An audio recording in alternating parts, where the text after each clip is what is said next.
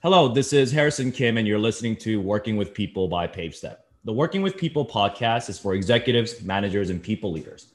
We bring people experts together to provide you with relevant content on how to think about and manage your most important asset, your talent. We have Sonalia here with us. Hey, Harrison. Good to be here. Nice to have you on our podcast. Where are you calling in from today? So I am in my home office in New Jersey. Been in New Jersey for about 5 years now. Awesome. First of all, thank you for coming on. And today our topic is going to be the problems with being too nice at work. This is a pretty important topic, especially for managers. And as the year end comes up, this is something that I think is on a lot of people's minds. Before we dive in, I would love to just get our audience to be more familiar with you. Tell us who you are and what you do. I'm Sonali Goyal. Right now, I'm the Director of Talent and Development at Millen Publishers. I've also been in this field for about a little over 15 years. Throughout my career, I've helped companies tap into the enormous potential people have that they, when they come to the workplace. I actually find it fascinating how people and companies, the culture that they have and the leadership that a company has and how much of an impact that has on motivating and retaining its employees. Awesome. All right. So let's get started. So how do you define being too nice in the workplace? And what are some of the consequences of that, especially if you're a manager? Very often, I think we confuse being nice with being kind. So in the workplace, being nice tends to become, I'm not going to tell you something because you're not going to like the message I'm giving you. Or I'm not going to tell you that I disagree with you. And so it tends to become conflict avoidance rather than conflict resolution. And so, and to me, it's really important that we distinguish between being nice and being kind at the workplace. And they're not necessarily the same thing. Gotcha. I like how you talked about conflict avoidance versus conflict resolution. So how does that tactically translate to a manager when he or she's thinking about having these conversations or feedback moments with the teams? So let me give you an example, if I may, and we can work through that example. So say you've got a relatively new member on the team who are fairly early in their career, right? So they're still figuring the workplace out, their work styles out, and so on. And they've just submitted a completed project to you that has a lot of errors. And you may decide at this point you don't want to hurt them because they put in a lot of effort on this, that you're not going to tell them about the errors the project has. So they go away thinking that they've done a really good job because you told them that you did a really good job. And so they're feeling really great and thinking of how nice you are. You, on the other hand, spend extra time trying to fix their work. And if this happens often enough, because you've never told them to do anything differently, you start feeling resentful of the extra work that you're putting in. The employee doesn't change their behavior. They don't work on correcting their mistakes because they don't know any different. They think they're doing a great job. They think you're really nice. And then when the time comes, where they feel that they're ready to get a raise or they're ready to get a promotion, you feel that they're not ready. And you finally have no choice but to tell them that, sorry, you're not going to get this promotion or you're not going to get this raise. And they ask you why, and they say and you tell them they're not ready. And now what's happened here is you're not nice anymore. But you're also not being kind anymore, because what would have been kind is to empathetically tell that employee what their errors were and how they could fix it. But now what's happened is that you're resentful because you had to work harder. Your employee's resentful because they don't know why they don't get promoted. They just think you don't like them. Right. And you've had to put up with poor performance through the duration of that period. And so productivity is affected. Right. The productivity is affected, as well as retention risk is higher now, just given this sour relationship. At the end of the year, typically when the manager tells this person, hey, you're not going to get this because you didn't do a good job. And the employee's like, what do you mean? Exactly. It's a surprise. And the last thing you want in a performance review is a surprise. Right. Absolutely. And it's interesting. And you talk about the nice versus kind. And I love that, because one of the things that I talk about with our clients and our partners is you got to be direct and kind. They're not mutually exclusive. In fact, they go together. And I think a lot of people, and I'm sure you're familiar with this, around radical candor, right, by Kim Scott, which is philosophy or the framework behind the direct and kind. Macmillan published Radical Candor. Right. So when it comes to millennials and Gen Z employees, many of them want corrective feedback over praise because they know that's how they're going to develop their skills, advance in their careers, and really just get better. But if the employees, these typically younger employees, think that their managers are being too nice and instead of being kind, how can they approach their managers to receive more constructive and more corrective feedback? What kind of questions can they ask?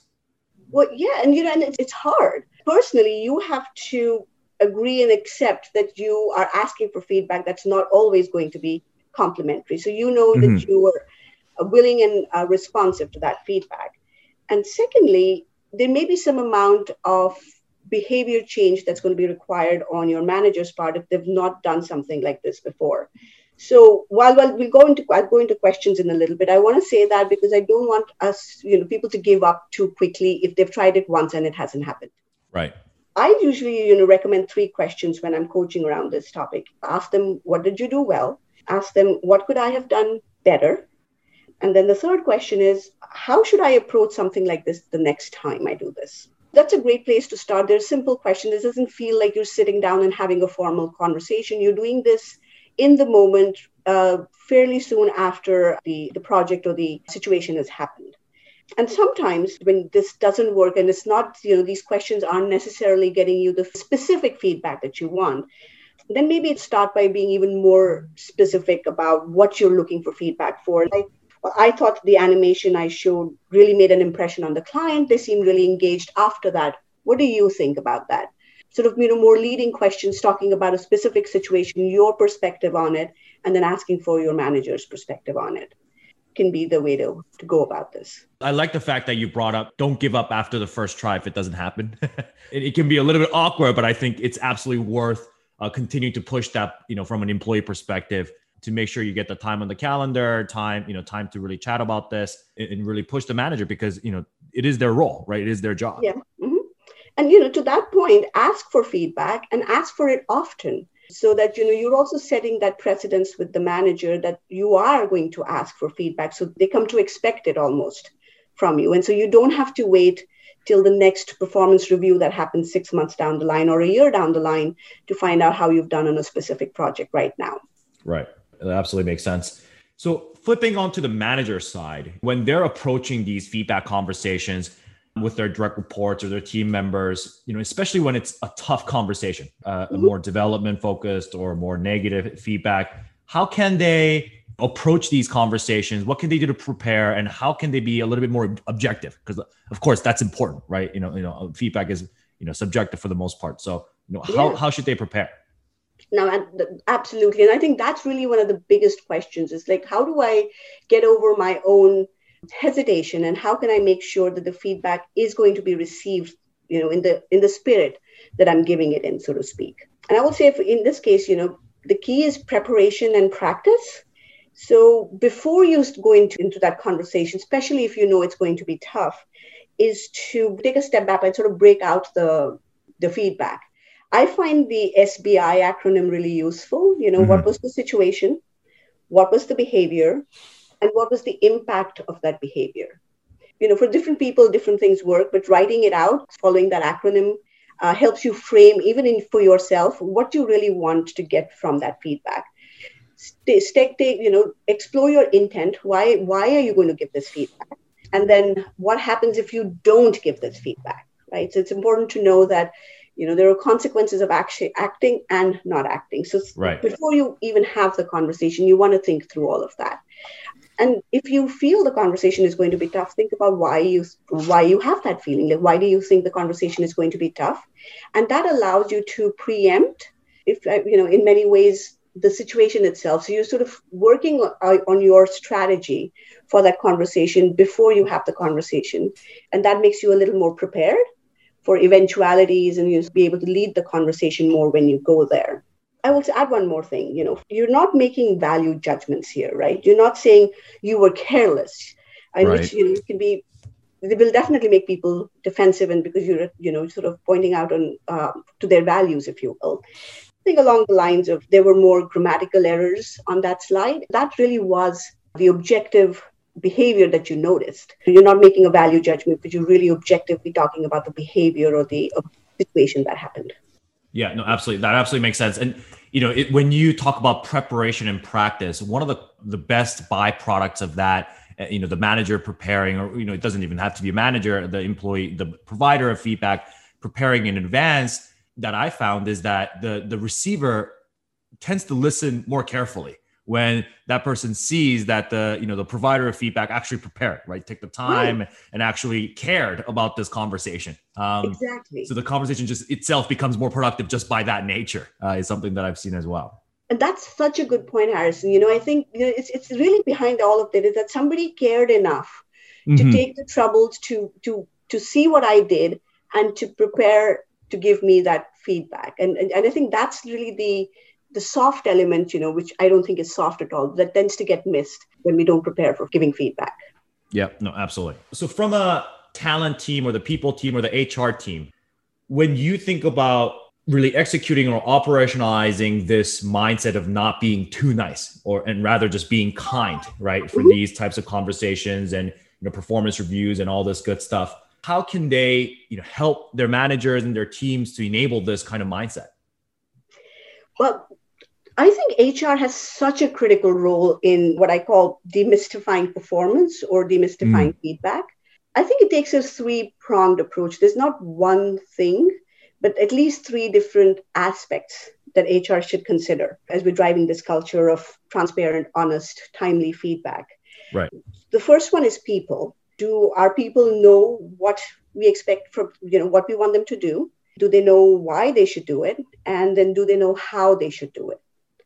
Do people know we want feedback to be transparent and honest and timely? How do they do it? And they understand the reasoning behind. So they're not just following along or complying, they understand.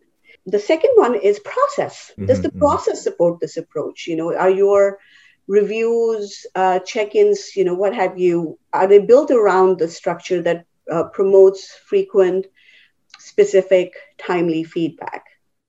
And then finally, the technology. Technology can be a huge enabler when it comes to driving process and behavior change in people. Right. So do we have the right solution? Does it allow for our people to follow the process and then practice this behavior in a way that isn't too disruptive or almost seamless? Right. No, I like the way you've broken it down to those three aspects and tackling, one at a time and making sure that, you're focused on the right things, because obviously shifting culture or behaviors over time can be a big challenge. And there's lots of parts to it. So that makes a lot of sense. Anything else top of your mind that might be helpful for our audience? Well, I would say, if you're not getting feedback, ask for feedback. But most importantly, you've got to role model the behavior, As an individual, as a people manager, as a business leader, you have to role model the behavior you want from people. So even if you're not necessarily getting the kind of feedback you want right now, start by sharing that feedback with people. And so they can see and, if nothing else, know that that's what you expect from them. So don't forget that the aspect of role modeling can be a huge driver in making change. Perfect. All right. I have one last fun question for you. What is your biggest trick in escaping all the stress and the work and the work from home, routine? What is one trick? I can lose myself in any book, Harrison. I'm a voracious reader. I do not favor a genre. I will read anything and everything. And it's been a saving grace for me through all of this, is being able to escape between the pages of a book. Any good recommendations? Yes. And actually, it's a book that we published, that Macmillan Publishers published. The book is called The Invisible Life of Addie LaRue. It's a book by V.E. Schwab, and it's an amazing story. It's a mix of fantasy and time travel, and it's a really, really engaging read. Awesome. I'll have to check it out. Thank you so much for your time. I really, really appreciate it. Where can the audience find you and your thought leadership? You can find me on LinkedIn for sure. My email is sonali.goyal@macmillan.com. And I'm happy to engage via LinkedIn, or you can always drop me an email. Awesome. Well, everyone, thank you for listening to Working with People by PaveStep. Feel free to check out other episodes on pavestep.com/podcast. Thank you, Sonali. Thanks, Harrison.